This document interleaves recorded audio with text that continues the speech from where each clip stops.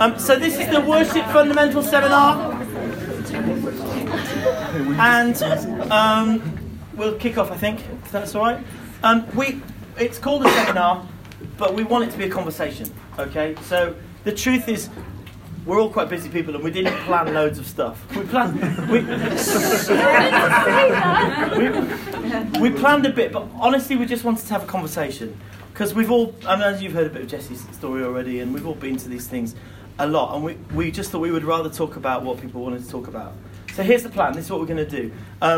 Each of us will just share briefly, 3 or 4 minutes. We'll just tell you a bit of our story so that you get to know us a bit. After that, we'd like to have a conversation about worship fundamentals, and we'd kind of like you guys to steer that as would be helpful. So what we've done is I've just stuck up on here the Vineyard Worship Values, and what we thought about when we thought, what do people really want to talk about? Got 4 topics here. If you can't read them, I'll shout them out to you, because I realise it's not ideal. So we've got our worship values here: intimacy, accessibility, integrity, passion, expectation. Jesse's written a whole book about that, which is here, and really worth reading. We won't be covering all the material in the book, but it's fantastic. Very good. It's a theological exposition of why they are things, and it's very good. Downstairs? Yes, it is on the bookstore. For as little as £1, okay? Oh, bargain. Absolute bargain. In terms of other worship-related stuff, we thought set formation is something people quite like to talk about, team dynamics, personal development, and maybe values around production and skills. But to be honest, that's our suggestion of what we might want to talk about. What we're going to do is, after we've shared, each of us, we're just going to go over to you. You can get into little groups, or if you don't want to be sociable, you can do it on your own. But just have 2 or 3 minutes. And what we want to kind of what we want to find out is, what questions do you have in these areas, or perhaps other areas around worship leading and all that kind of stuff? Because we want to, and then we want to have an interactive conversation around that. Is that fair? So that's the plan. We've got about an hour, have we? Yeah. So I'll sit down. One of these guys can start. Why don't we? I'll pray and then we'll do that. One of you two can start, okay? So Father, thank you for your presence with us. Thank you that it's already been a fantastic weekend, and as Jesse was saying this morning, we have already met with you. Your Spirit is here, and that's a wonderful thing. Thank you for this gathering of the worship tribe. And now in this time that we've got this afternoon, Holy Spirit, would you lead us? Would you be our guide? Would you highlight or pinpoint the things that you want to talk about, and use this time to teach all of us something about you and about this wonderful special call of worship leading that we're called to. In Jesus' name. Amen.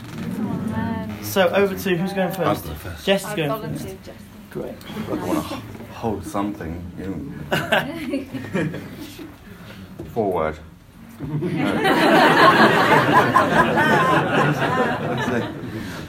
So my name is Jesse. I pastor the worship team at the Kingdom Vineyard in the Kingdom of Fife, around St Andrews and area, and I've been doing that for 16 years now. I'm originally from London, Riverside Vineyard, where I sort of shared that story from. I'm not going to give you my whole testimony, just maybe some bits that are pertinent to how I approach worship and my experience of worship. So my first encounter with worship was when I was 17 years old, just before my 17th birthday. And I'd been invited to a church youth groups away because I was the guy in the debating society in my sixth form who was always ripping into Christians. And their response was to invite me to come away with them, and I went away with them with the express purpose, like I told them I was going to save them, I was going to sort of rescue them from their deluded lives, and what I met there were people who knowingly welcomed me, even despite those expressed intentions, and people who studied the Bible and really wrestled with what was in it, and my whole perception, my prejudice concerning Christians and concerning Christ were completely overturned. And the other thing that happened, my first encounter with worship, they were sat around a campfire, and this was the 90s, and there was a guy leading a song, and he was really screwing it up. Like, it was awful. It was a Graham Kendrick song called "The Servant King," and I don't know. It's a beautiful song, but he did write some really tricky modulations into his music, didn't he? And this guy was massacring it, and I just didn't. I wrestled the guitar from him, and I said, "Let me," you know. And so I led worship around that campfire.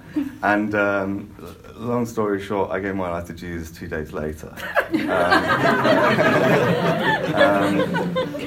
And then I joined a church, and I thought, oh, this guy wasn't a one-off. They're all awful. And this is really bad. And so I come from a musical background, and so I just thought, okay, you know, I'm not a person to complain about something without also offering to be part of the solution for something. So of course I heroically ventured into the worship team and said, don't worry guys, I'm here now. Like, that's not what happened, but it like that's like sort of the condensed story of what actually happened, right? So, anyway, yeah, again, a really long story short, and I'm still leading worship, I'm still ministering in teams, and just my whole approach to quality and expertise and skill in music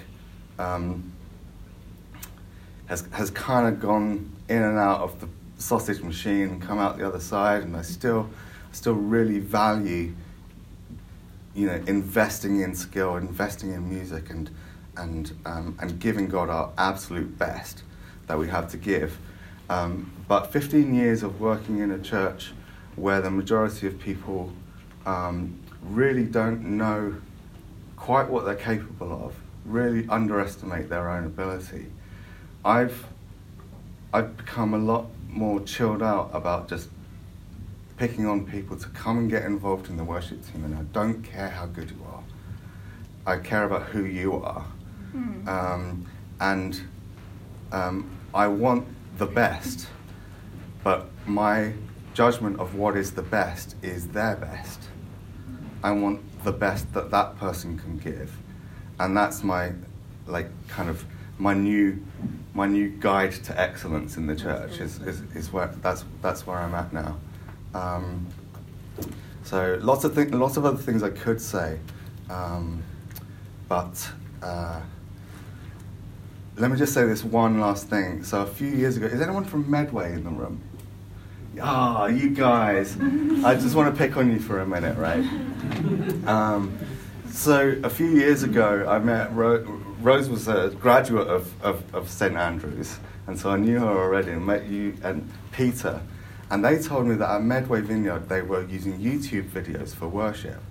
And we, you know, no judgment. If you've got to use YouTube videos, use YouTube videos. But we wanted to just try and facilitate something happening in their church. And I think I don't know, you can tell me if I'm lying here or if I'm being dishonest, but I just wanted to encourage you to do something, anything. And it didn't matter what it sounded like, what it looked like, because it was your offering. It was something you had to give. Is that true? Yeah, just get started. Yeah, just do something. And so that's just my philosophy now, is that it's better to do something yourself badly than to outsource it to, you know, professionals, you know, just for the sake of having something really awesome. So I've gone into teaching mode rather than testimony mode now. So I'm going to sit down and hand over to Helen. So. Hello, Helen. Okay, do I have to stand up? Yes, you do. Oh, okay. I like to now. Okay, so lovely to see. Do you know what's been really exciting? There's so many people that I don't know at this. So you're so welcome if this is your first worship retreat. Where do I start? So I started with the whole music thing from about the age of 4, and I'm just saying that to put the rest of what I'm about to say in context. So a lot of my young years was classical training, like and a lot of pressure, a lot of performances, a lot of orchestras, all that kind of stuff. And so when I encountered Jesus, not really from a Christian family, so it felt very much something that was outside of my family. It's something I discovered by myself. But my mum was a Christian. She is a Christian.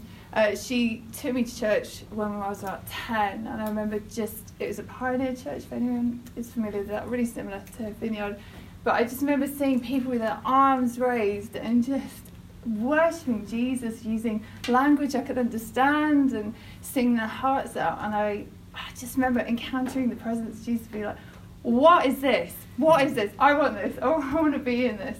And so they were a beautiful church. They invited me onto the worship team when I was about 11. And so I played a variety of instruments. But, it's annoying. I can feel I'm nervous now. And that has been my life story. Because everything I did in my training was about judgment, was about someone sitting there with a score sheet going, you're better than them, you're not as good as them, how good are you? Are you good enough for this orchestra? Are you good enough for this? Are you good enough to pass this exam? So when I approached worship leading, I was terrified. I did not want to do it. And I think for about 15 years of leading worship, I've led worship for nearly 30 years. Yes, I'm that old. It was at least 15 years that it was an obedience thing. It was where God kept placing me. I hated it. I would feel sick. I would, at the end, when you sit down after you've done a song, going, oh man, that was rubbish. What was it doing? I started far too fast. What was it doing? And it's all about me, wasn't it? All about me and my performance. And just through obedience, just through surrender, the joy of getting over myself. It's not about me. It's about what He's doing. It's about us encountering Jesus together. That the joy of leading worship has become a real thing, and actually surrender to what He calls you to. He knows how He's made us, doesn't He? He knows what He's called us to, and He equips us to do those things. But they can feel tough. It can feel like just an obedience thing. So I'm now currently placed at Leeds Vineyard, and I oversee the worship there. It's a real honour. 2 of my Leeds people over there. Love you guys. But the last 2 years have been horrible, haven't they? Like, who ever wanted to lead to a camera? And I think, I was talking to someone earlier, I think the biggest challenge is that disconnect from where we find the joy of the Lord, isn't it? It's such a disconnect from people, from being in the presence of Jesus together.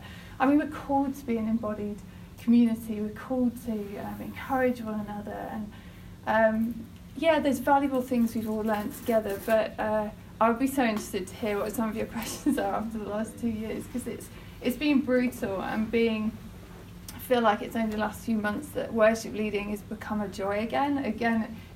It goes through seasons, doesn't it? But the last 2 years was just obedience, did not want to do it. Felt like going back to performance.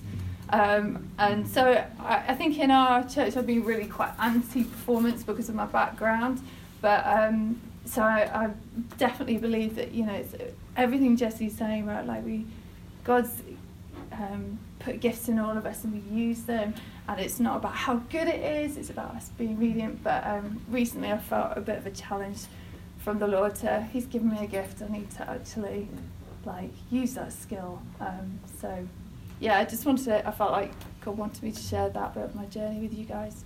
So I'll stop there. Cool. Thanks, Helen. So I'm Nigel, and I'm a pastor at Winchester Vineyard. I remember years ago when I started leading worship in Birmingham, I had a long conversation with my pastor at the time, and the conversation was ongoing. Which is the easiest way to train worship leaders? Is it easier to start with a musician and teach them to be a worshipper? Or is it easier to start with a worshipper and teach them to be a musician? Yes. And I was firmly of the opinion that music was the way to start, because that was my background, just similar to you guys. And I was very dismissive people who had very, in my head, I mean, I probably wasn't that rude out. But in my head I was like, oh, if you can only play 3 chords, what kind of experience is that? You know? And I've kind of learned that it's probably easier though, the other way, because if you start life as a musician, and especially in that, whether it's what you were saying about the sort of judgment thing, for me it was just all about identity and performance, you know, and being seen at the front, and that's a huge hurdle to get over. So I, you know, grew up doing music all the time, school shows, university big band. I worked as a freelance piano player for a few years. And in my church, as a teenager, I started to get involved in worship leading, and then at the University Christian Union. But, you know, when I look back on that time, I so wanted to be seen. It was so much a part of my identity. And I remember this guy saying to me, I used to get up in the Christian Union and say, hi, everybody, I'm Nigel, we're going to worship today. And he took me aside, he was a 4th year, and I really respected him. He went, I love your worship leading, you're a great worship leader, but there's just... And he said it as gently as he could. He said, there's just a little bit too much of you and not quite enough of God in it. Aww. And I was devastated, and I was like, oh man, I'm never going to lead again. I was just, but actually it was a really, really important lesson to listen to. And then I got involved in the Vineyard Church. I've been in the Vineyard for 31 years now. I started at Birmingham Vineyard in 1991 and got involved in the worship, and it was very lo-fi. We didn't have any drummers, so I used to have a drum machine. It was the craziest drum machine. Very great at keeping time, very bad at slowing down at the end of songs. Me and my foot pedal, I would spend Saturday nights sitting in bed with my headphones on, my wife was asleep, and I'm programming the drum machine for the next day or whatever.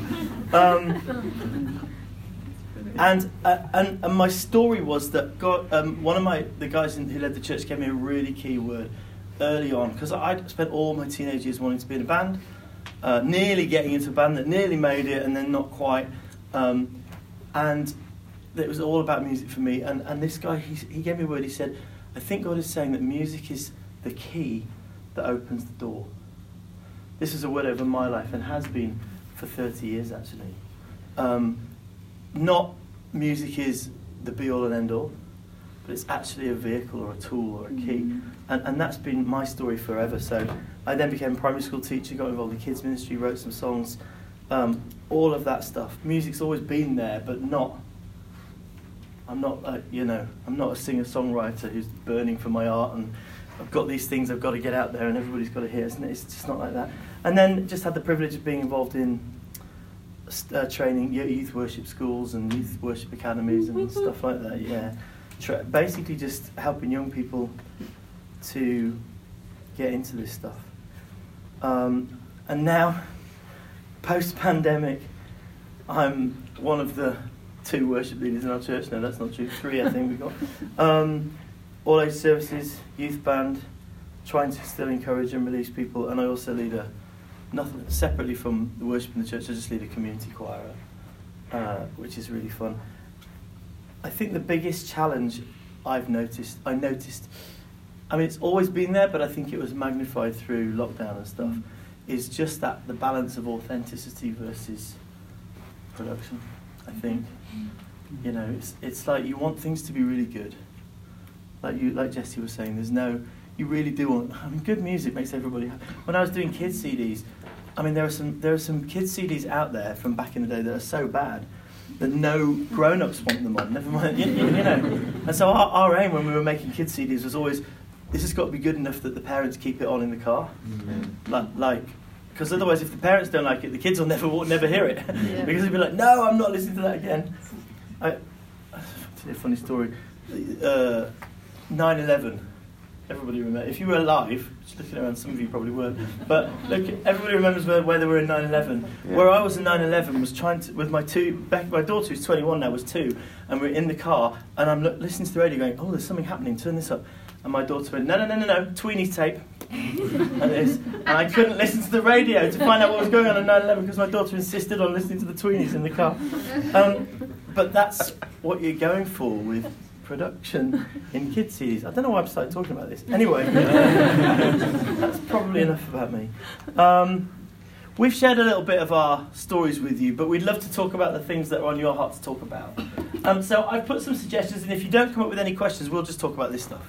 Right? But we'd love to make this a little bit interactive. So why don't you turn into a group of 2 or 3 or 4 people, whoever you're with, and why don't you just talk for a couple of minutes and try and identify what you think the key questions are that either you have or that people around you have. You might not have burning questions, but what are the things that people are wanting to talk about in the area of worship and worship fundamentals? It might be a specific question around one of these topics, or it might be something else. Just going to give you 2 minutes to do that, and then I'm going to gather a few questions in, and then we'll launch in and just try and have a sort of hopefully wide-ranging, comprehensive conversation. Is that cool? Brett, go for it. Just have a couple of minutes then. Oh, he's so good. Thanks for carrying it. Sorry, you're answering all the questions.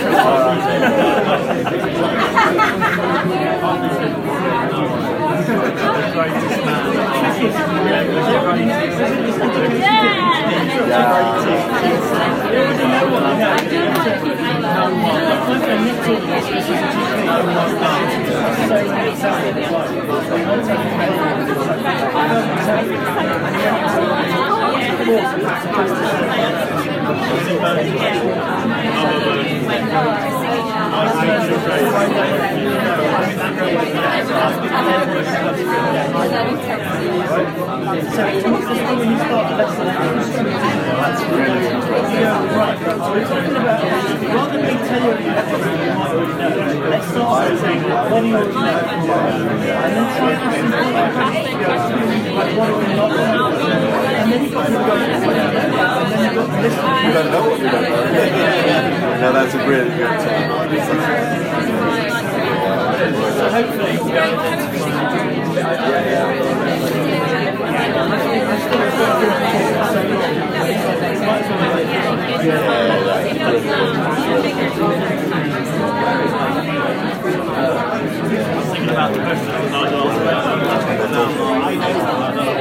I'm going to give you 1 more minute, okay?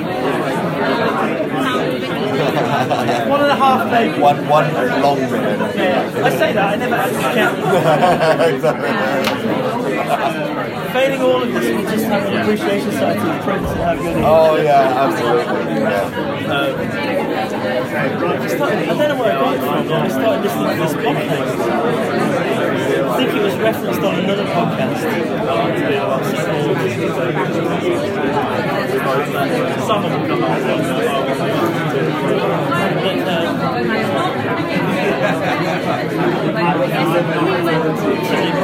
Who was Brits? It's like some journalist. He's like literally interviewing all of his old band and all of the people around him.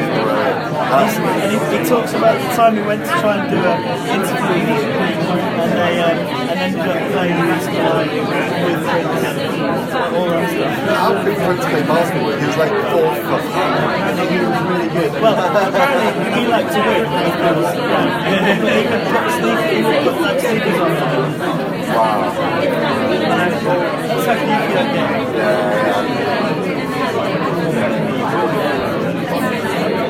Okay!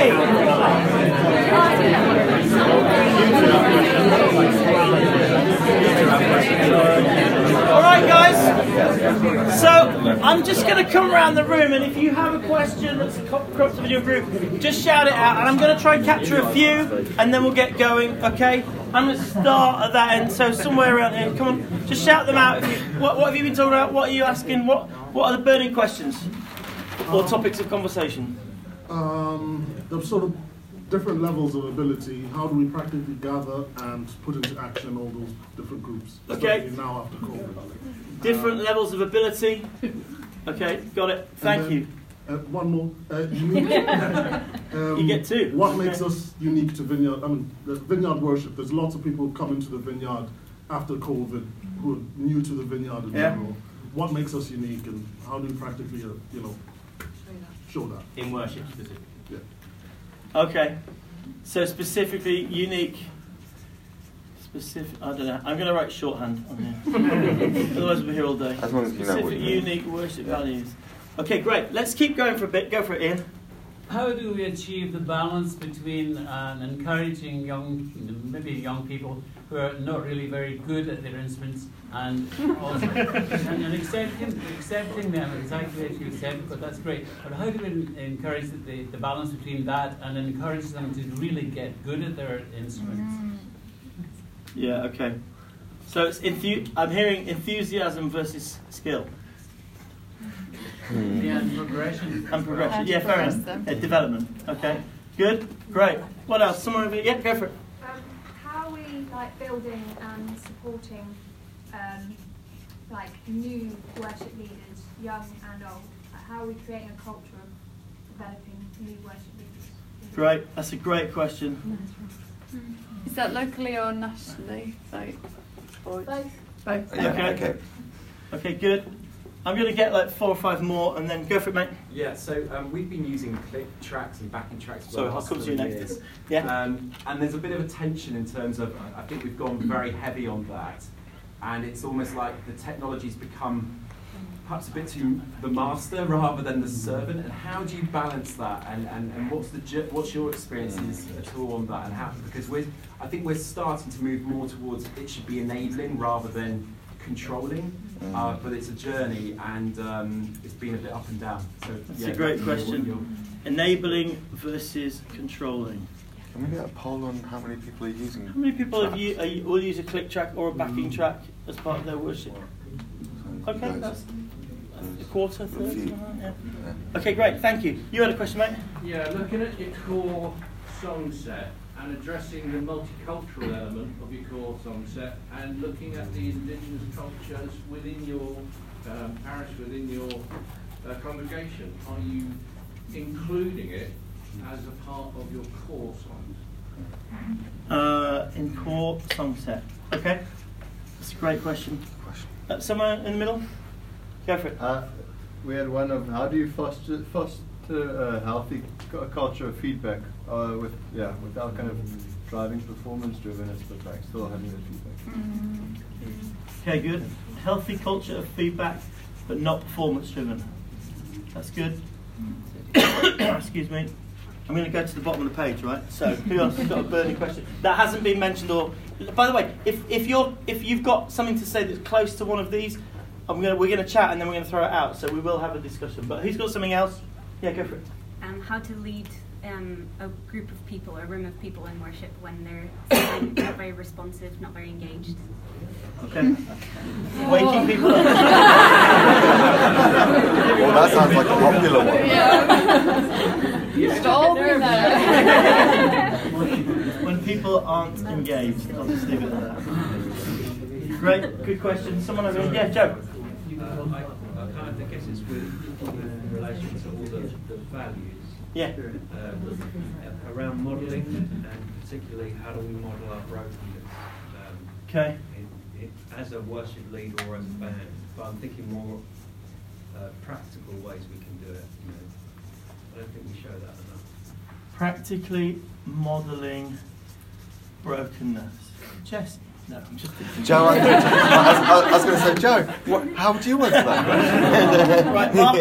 I think adjacent to the one on engagement, just a question on the what was the value? Expectation. Yeah. Expectation value.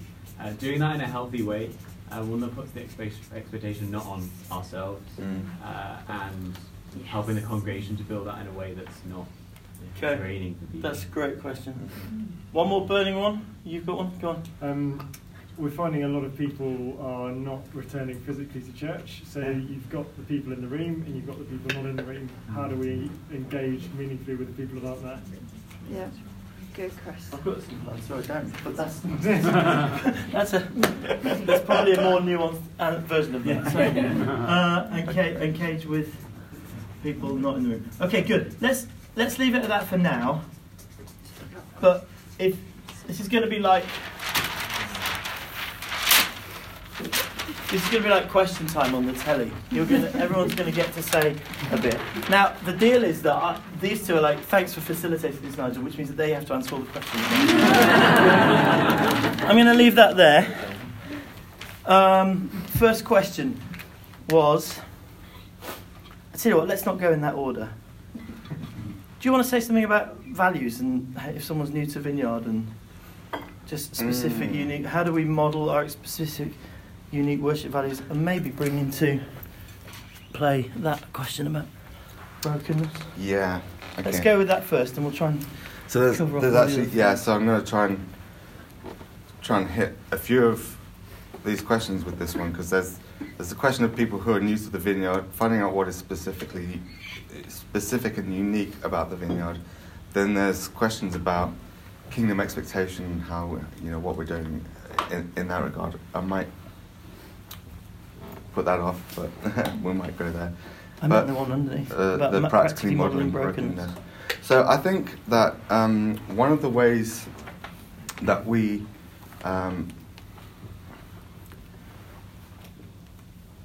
one of the ways that we are distinctive and one of the ways that we maintain distinctiveness is by basing our practice upon our values and not the other way around. So what I mean by that is we don't base our worship ministries on what we want to sound like and look like and feel like. We base our worship ministries on more philosophical, theological concepts. We want to create accessible environments that invite the participation of everybody. We want to create we want to create spaces where we can be real with God and real with one another, and it's those things. And then that forms the basis of what the worship then looks like and sounds like. And it's got to be in that order. That's the fruit of the values. The values are the roots and the particular way that we express ourselves in worship. That's the fruit. And I think that you can tell that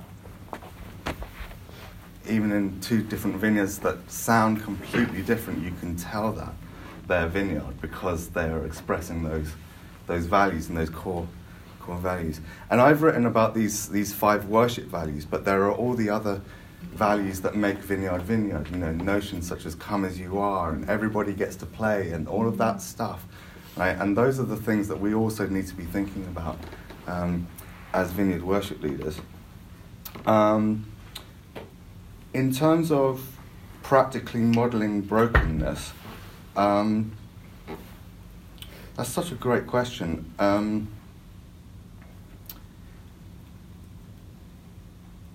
One of the ways that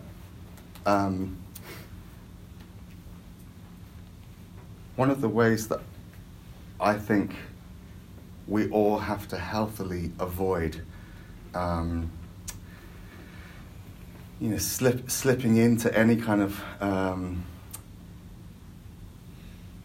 Let me start that sentence again.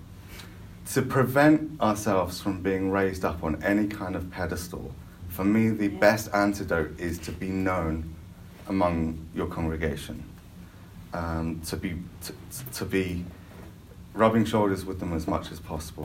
Don't lead worship and then go and sit in the green room, right, eating Ben and Jerry's until it's your time to come out again, right?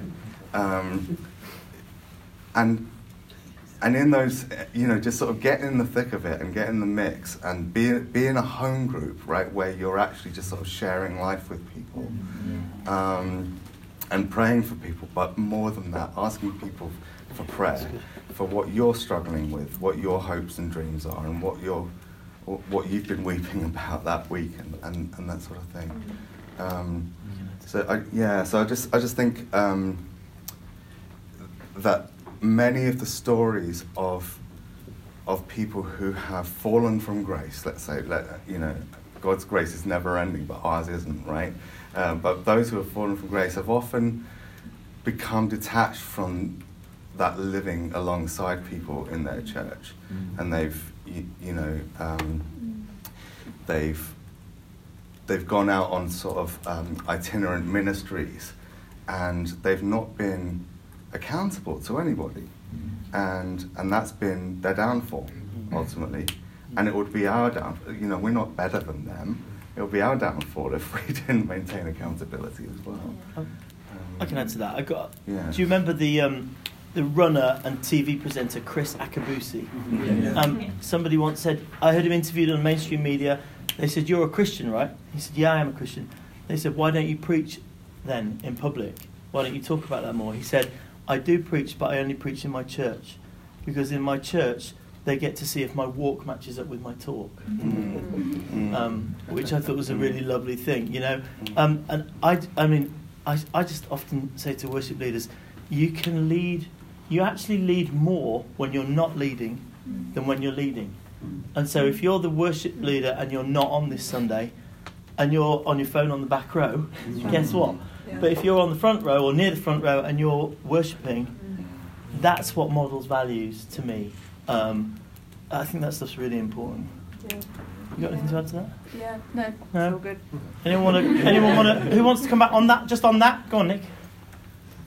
Yeah, the other side to that is to be really careful that we don't vent all of our stuff. And, you know, because if we're there with the microphone, we can then choose to write, I'm just going to be honest and go through all my things. And then we're taking advantage of the situation we're in. I don't necessarily think that's a bad thing. I think that we need to be more, the language that we use as worship leaders, we need to change sometimes. Give an example, Joe. So, I've been highly aware, particularly since we've come back from COVID times, that people are really hungry, but people are really hurting as well. Yeah. And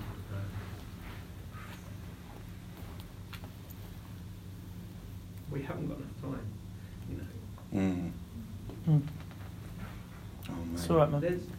We've got this amazing opportunity where we can lead people into His presence. And if we're not being honest about how we're feeling, and we've got this, we have a platform, we literally have a platform, most of us, to stand on and to pronounce, just to be, this is what I'm kind of, at the moment, I'm coming out of a place where I've, for the longest time, I did worship in a certain way, and now all I'm interested in, I'm not interested in technique.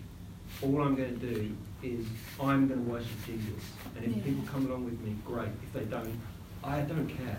I'm sorry. I know that's not what a lot of people are, you know, they wouldn't want you to necessarily say that.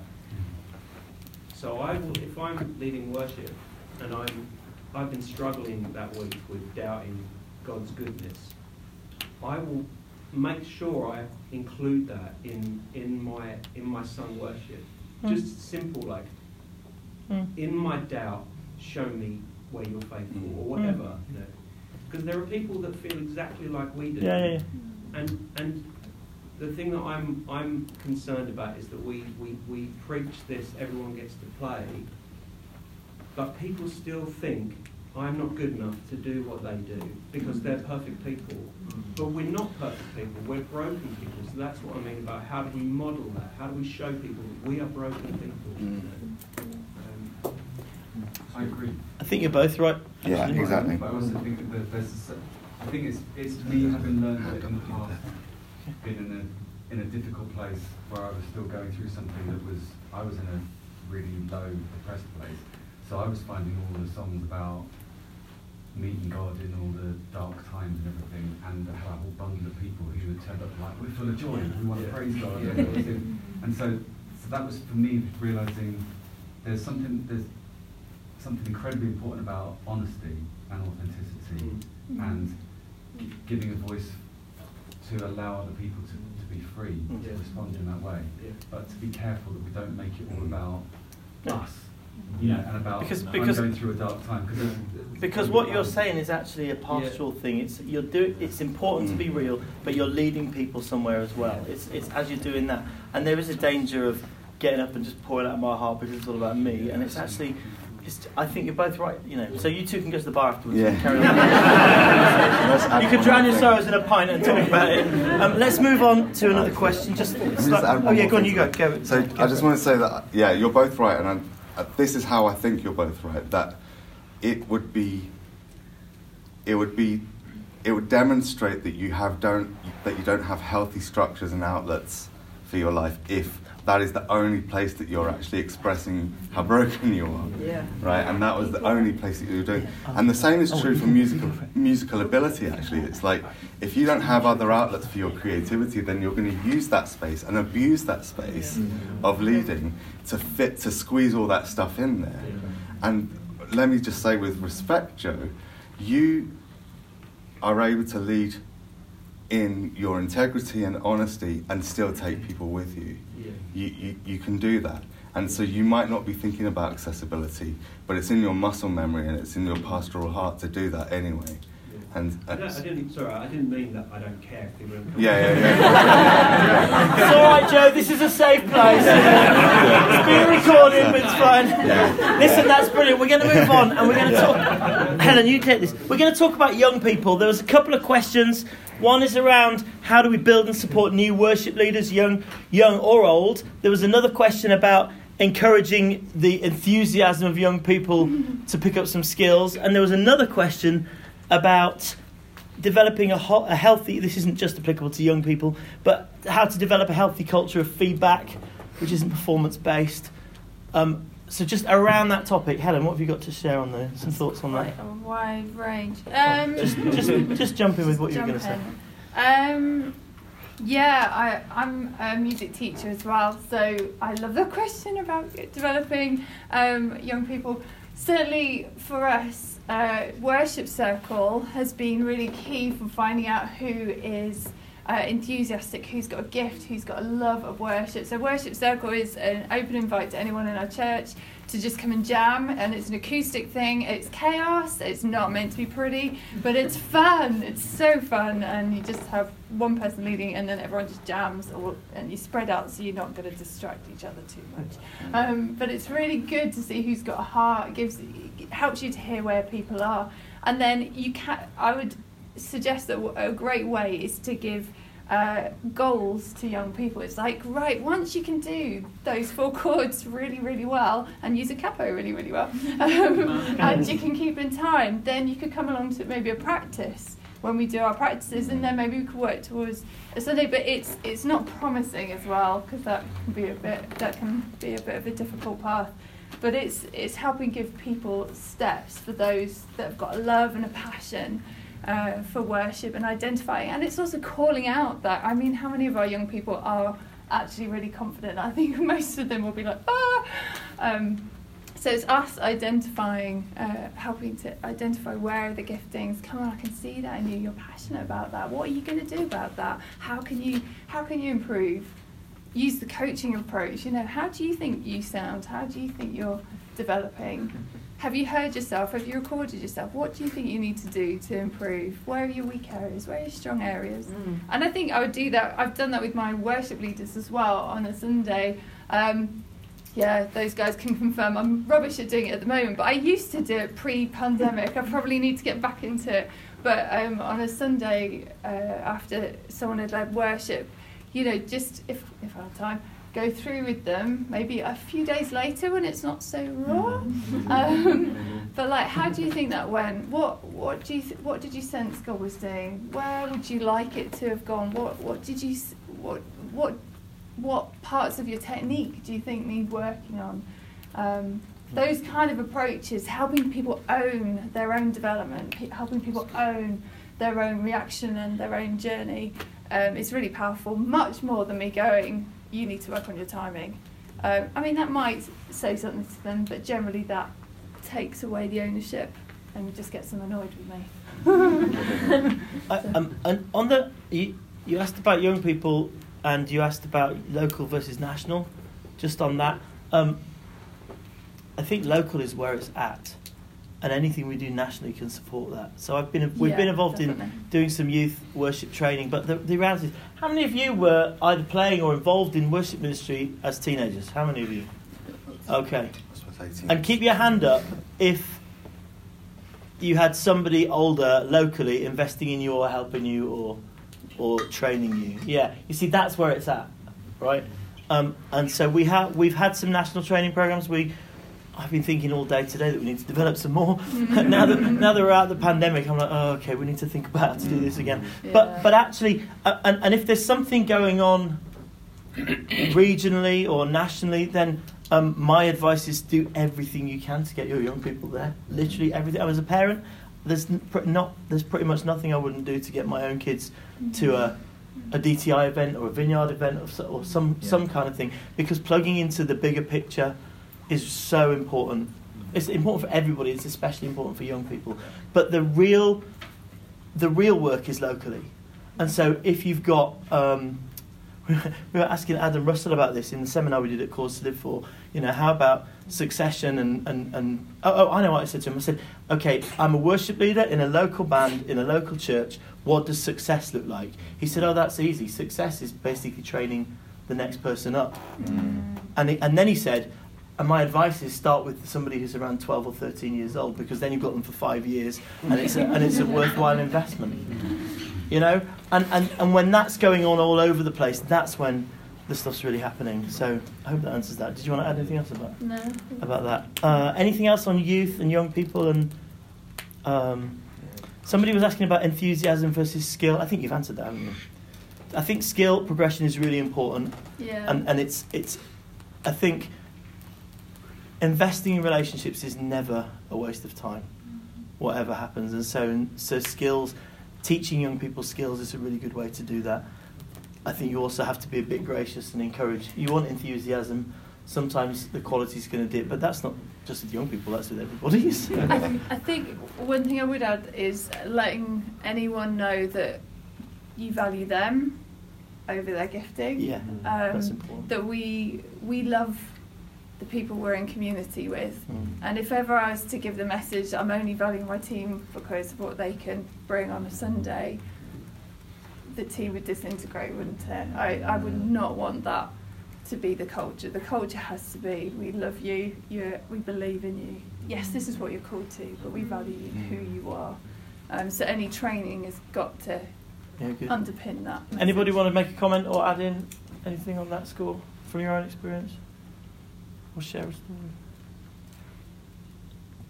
Go on, Becky.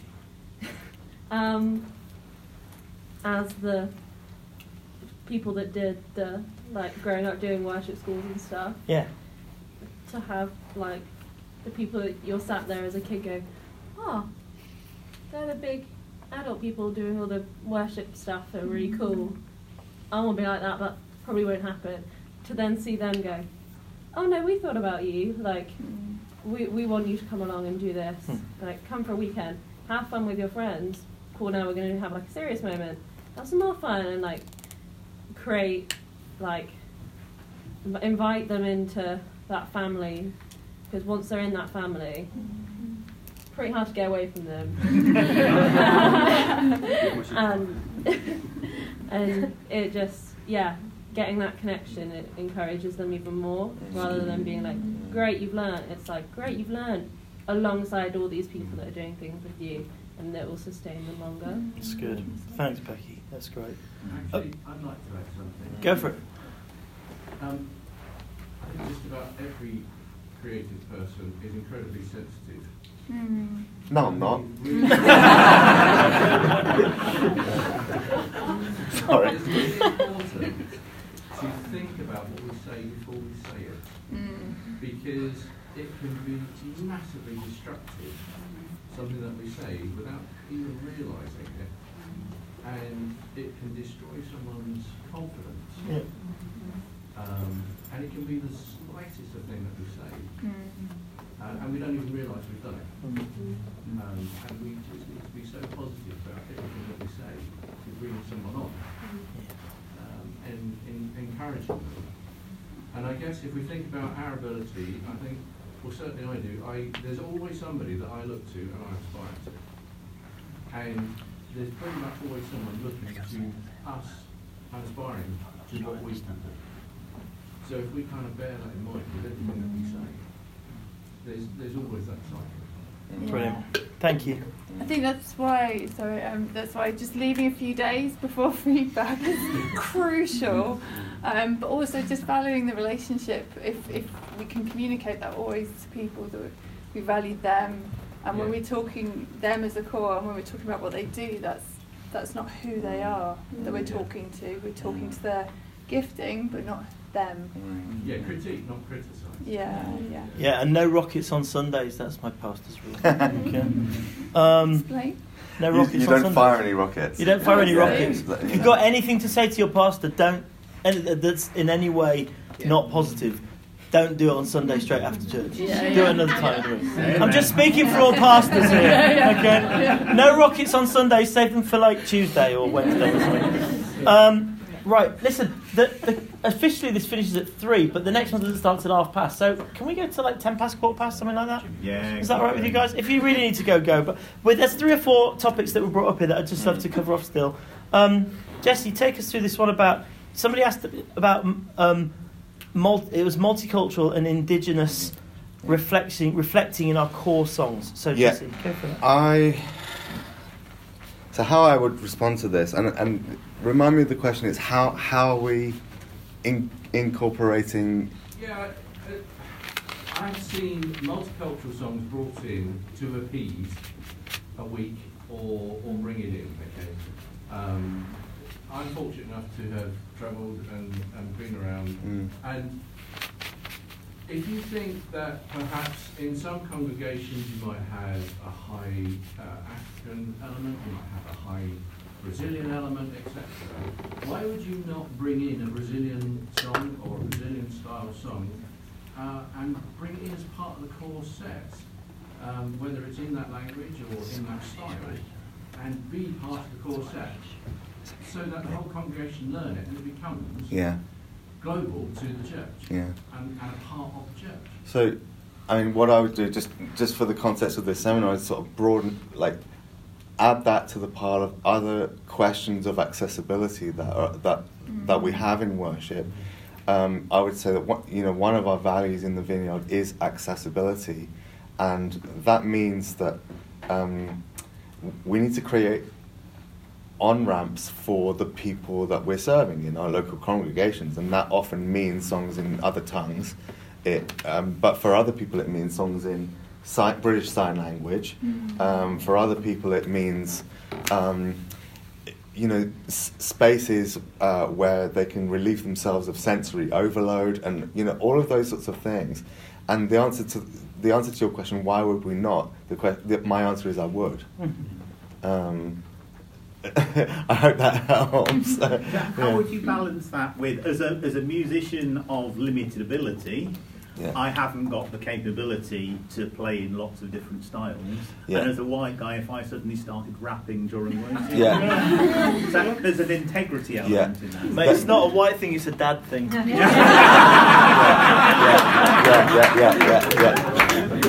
It is a white thing too, but it's also a dad thing. In my family it is anyway.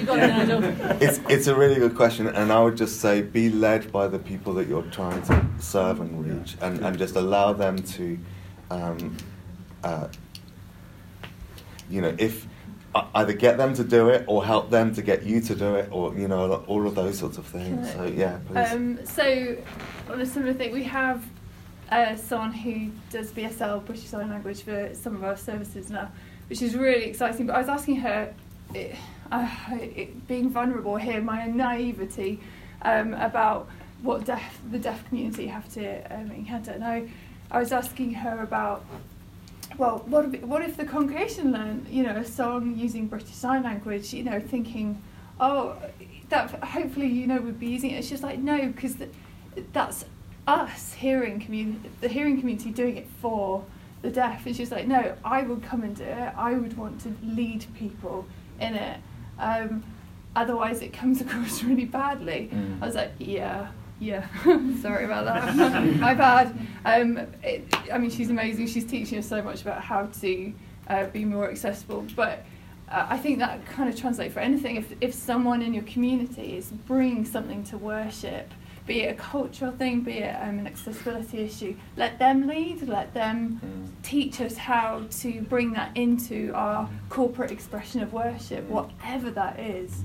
It's who's God in our place in our community, what are they bringing to worship, how do we release that?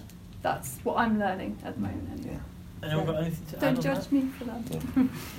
Anyone got anything to add on that? specifically around the multicultural thing, you might want to talk to Ash from Riverside. Yeah. They have a lot of experience of just that whole journey.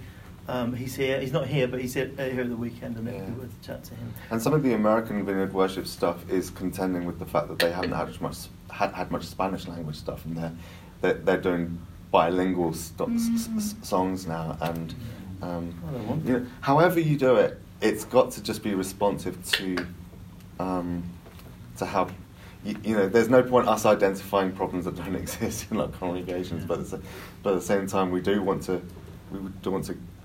give people the language and the means to participate in a shared experience. So, yeah. Okay, let's move it on. Yeah. The next question is, what do we do when people just don't want to engage? Jessie or Helen? Joe said doesn't matter. Yeah, move on. Okay, I'm going to rephrase the question in a more pastoral way. How do we help people engage?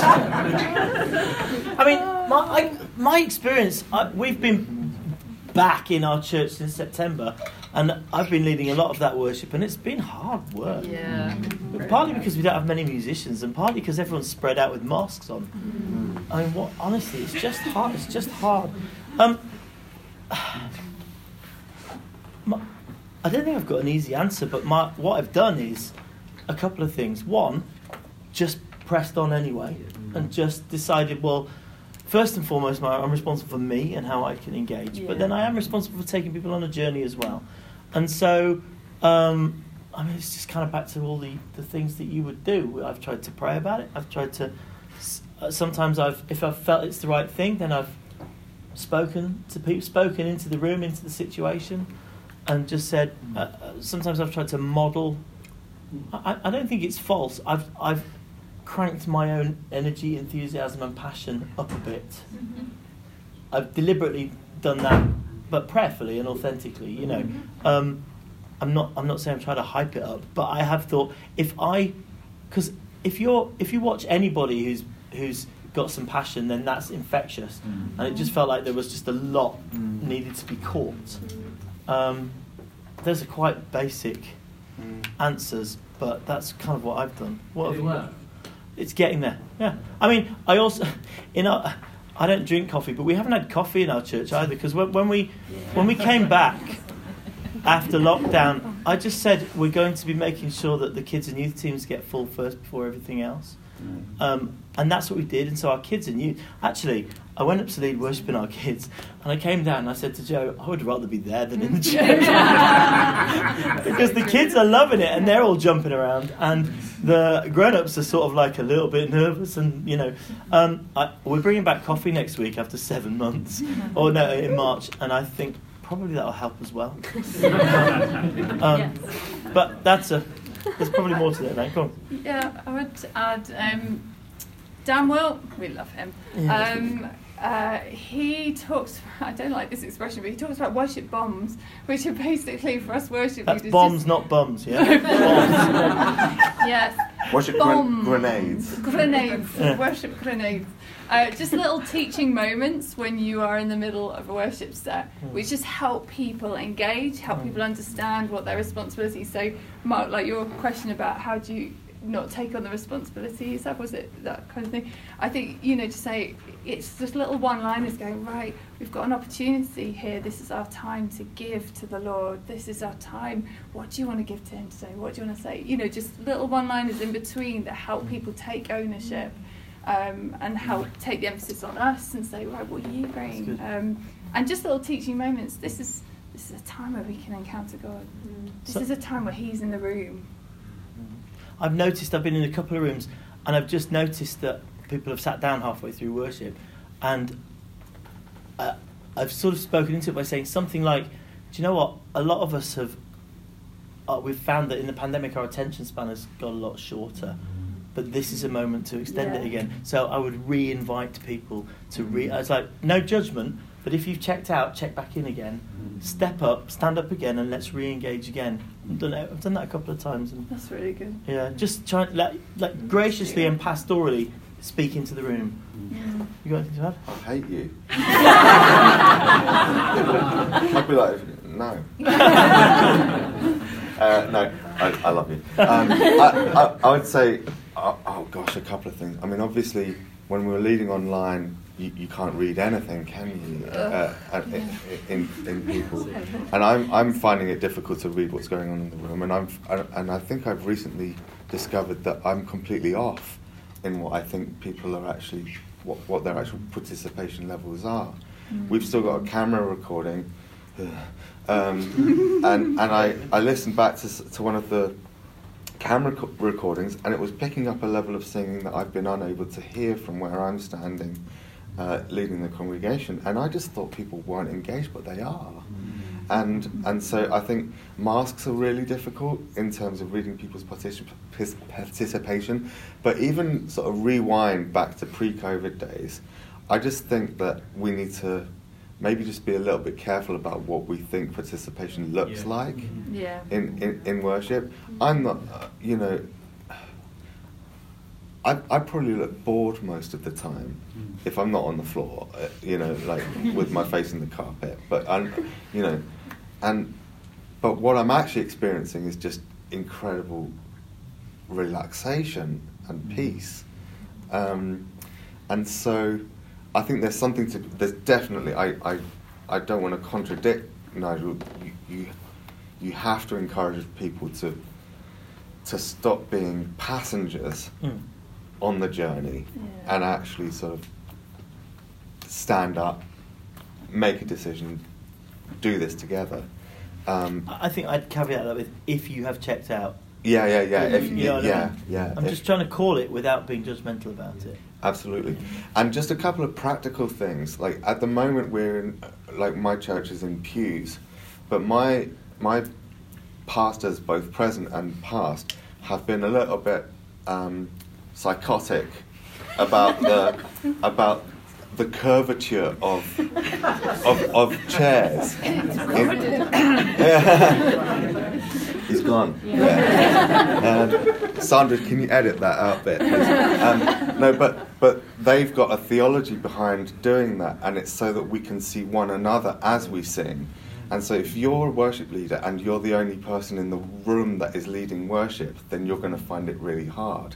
But if you're leading worship and so is everybody else, so are key people in the congregation, and they're modelling what's going on, that is crucial for what's going on. And I've just been blessed to be part of a church where my senior pastors have always been just like 100% go for it, worship, and they just sort of set the tone. And so you've actually maybe just encourage your teams like to remember that they're leading worship even if they're not leading worship, right? And they're actually doing this. So there's a couple of hands just went up. Nick, you were first. It's you two again. Yeah. You really need to go to the pub, you two. No, I think you're right in terms of practical stuff like that. Like we noticed that we had a section where people liked to sit, and they were all like hands in the air or engaging. Even if they were just stood there, it was like obvious that they were like kind of engaging. And so actually, I just was practical and said to them that, would you mind like you guys sitting over at this side here, because there's that weird thing where, if other people next to you are engaging in it, it's a lot easier to do it rather than if you feel like we're the quiet side and those people over there are singing. Yeah. So we just asked people to shuffle around a little bit. Yeah. And they didn't mind, they were fine, because we just said, look, we just want to just kind of, just that infectiousness of it. And then also, we've tried to get some encouraging stories or stories of faith for people to do something, because I know Early Monkey's always done that. Like, before we're going to pray for healing, let's tell some stories about healing. Let's say something that builds faith in the room. And so people feel like they're engaging into something because their hearts are stirred, rather than just going, all right, the songs are going to take us there. Let's engage with God first, and then we respond. That's really good. Go on, Joe. Did you have something to say? I was just going to say, kind of that works as well with the band. So since we've come back from COVID, we don't look out on the congregation anymore. We've started just not worshipping in the circle, but the band faces each other. Like the two leaders will face each other across the stage, and we're connected to the band. So as a unit, we're worshipping. I guess it comes back to the modelling thing. But I found it takes a huge amount of pressure off of me, because you're aware obviously of what's going on with the congregation, but you're not it isn't. You're not looking at the congregation to be like, oh, it's not going well, or how can I hit that person over there? You know, it's just about being connected to the team and actually worshiping as a team. And then again, I hate to keep clanging the same bell, but you're not going to catch everybody. You know, there are going to be people that just do not engage. And also, the same thing again, who says who's engaged and who's not? You know, it's good. It's a really good question to ask oneself when you're leading. Yeah. You know, if they're there, that's an amazing thing. Yeah. That turned up. Anybody else want to contribute to this? Yeah, go for it. Not to contradict that at all. One thing that we've been go ahead and contradict it. Recently is trying to keep eyes open in worship. Sort of what you're linking in with like being known by people, I think. And as I'm leading worship, I'm trying to be communicating with the team, but also looking out and trying to make eye contact with as many people as possible. Not in a kind of weird, staring way. I'm trying to look out. And I guess I'm like trying to, and especially in the little gaps between singing, trying to ask God, like, where are you moving? What are you doing? Where do I need to kind of not play to try and amp them up, but just sort of asking God, would you like rest there, or would you engage that person? Great, thank you. I think one of the things I felt like I had to learn really early on in the pandemic was how to lead worship without having any feedback. And because I actually realised without having known it, I'd become so deeply dependent on what I was seeing on the congregation to know what to do. And so, you know, we moved through different sort of seasons of we really want people to participate. So we would invite them to participate, and there were other times where we thought, okay, maybe this is a season where we just need to allow and even invite people to just to be ministered to by our music and that sort of thing. And so it's been a real learning curve, and now we're back in the room with one another. It feels like I don't want to forget what I've learned in that space, which I think, Joe, maybe you've been talking about, is just actually sort of not feeling as though you've got to just sort of identify all the dead spots in the room and actually just sort of like shift, like do a course correction just so that you sort of, you know, you make sure you're hitting all of those bits. It's a balance between doing that, and there's tension between doing that and actually just noticing, just being sensitive to the room, you know, being like reading the room, listening to the Holy Spirit. What are you doing? Where are you taking me? And if you can read that from your band, you can definitely read it from the congregation as well. So you need to be sort of eyes everywhere. And I like the fact that you're turning in to one another, but you're not turning your back to the congregation, are you? Some are behind us. Right. We're like that. So. Oh right, yeah, it's a big So, but yeah, it's a tension. Yeah. Okay. Anyone else want to contribute to that? Yes, go for it. One thing, so I used to, before I joined Medway Vineyard, I went to a C of E church, which is very different worship-wise, and sometimes they wouldn't look like they were engaging, and I would actually kind of not stop the song, but I'd kind of carry on playing, but explain what we were singing.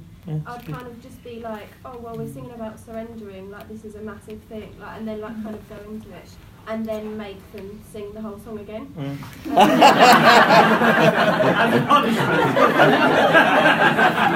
One tone higher, right? I think once people kind of realised what we were singing, there was a different element to it. Yeah, it's important that was work. That's really. That's a worship bomb. Yeah. Okay, I'm going to do one more question, and then and it's this one. How many people are leading worship, and your worship is also being live streamed or going out to beyond your room? It's going out beyond the room, yeah. Or even if it's not live, I suppose. Yeah, it's not live. Okay. Right, well, you can answer that question then, because I'm not doing that. Oh, golden. We just chose not to, so... All right, okay, I'll tell you, I'll be real with you guys. Like, the first few months back in the room broke me, because I was trying to maintain what we had been doing online, as well as doing in-person worship again, and add to that, we were in a building we didn't know because our our building had been taken over as a COVID testing centre, and it's still a COVID testing centre, so we're still in that space. So, and trying to do all of the live sound stuff and the internet stuff and the camera stuff, it really, it broke me until I cried. And that doesn't happen often. And then I said, please don't make me do that again. And so we just record it on video and we put it on YouTube later. We're aware of the specific people who are in our congregation who have not been able to make it back in the room. We've asked them what they need, asked them what they want, what would help serve them. They're still engaging with the recordings after the event. And so we've kind of struck this balance. But I wouldn't, just don't kill yourself. That's just not a good ministry model. We just don't do it because we just didn't have the resources to do both. Yeah. And it was a case of, for me, I think the only question I'd ask, which is linked to what Jess was saying, is find out how many people are genuinely just trying to stay connected, and because I think there's one mode of working which is we're just trying to help the people who are part of our church connect. There's a whole different ballgame, which is we're just broadcasting to the internet, and whoever wants to join our... I'm not interested in building an online worldwide congregation. I am interested in the people who are part of our church who just can't come. And so for us, we're experimenting with it. It sounds terrible on the worship stuff. And half of our team are like, don't put that out. And the rest of them are like, but even if it's terrible, it'll help people stay connected. So that's where, for me, that's where the conversation is. Go on, Mark. Yeah, I think it's really helpful to think through, we found helpful to think through actually what we're trying to achieve with this. Yes. Because that will define what level you need to go to. So we decided we're not trying to replicate our live stream and make it as sound as good online as it is in the building. We'll use it to help it connect for those who aren't confident coming back. We'll use it for those who want to use it as a doorway to get confidence to come for the first time. But in order to do that, we don't need the sound or the video quality to be as good as the room. So we've learned to accept what is good enough for that and make an effort to get to that level, but not break our backs to go over that. And that's good enough. And we're not gonna. We made a point in our journey back where we stopped talking to the people online because there were now people in the room, and my main focus is talking to the people on the room. The people online can hear it, but I don't very often specifically address them.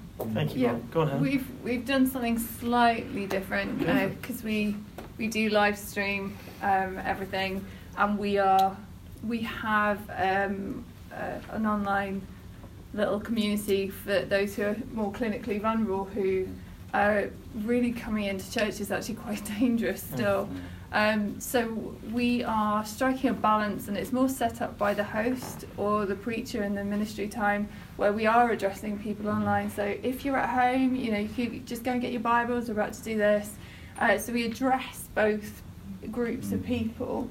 And prayer ministry time, we're often ministering to those online, but I think it's a slightly different ethos. We've had quite a few people who've tested us out first and then joined us in person, but tested out online. And when you're worship leading in that space, what do you do? Do you do anything different? But yeah, that's what I was going to say. We don't really do anything different. So I feel like it's set up by the host. For us at the moment, that is what works, is by other people addressing, so they know that the worship time is something to engage. But I think that's a whole area. If we weren't just fighting fires all the time and just had a bit more time, that we could explore more. How could you, like on the sort of the chatter on the live stream? Is there, we have an online host who can respond to someone who might put on a comment or something.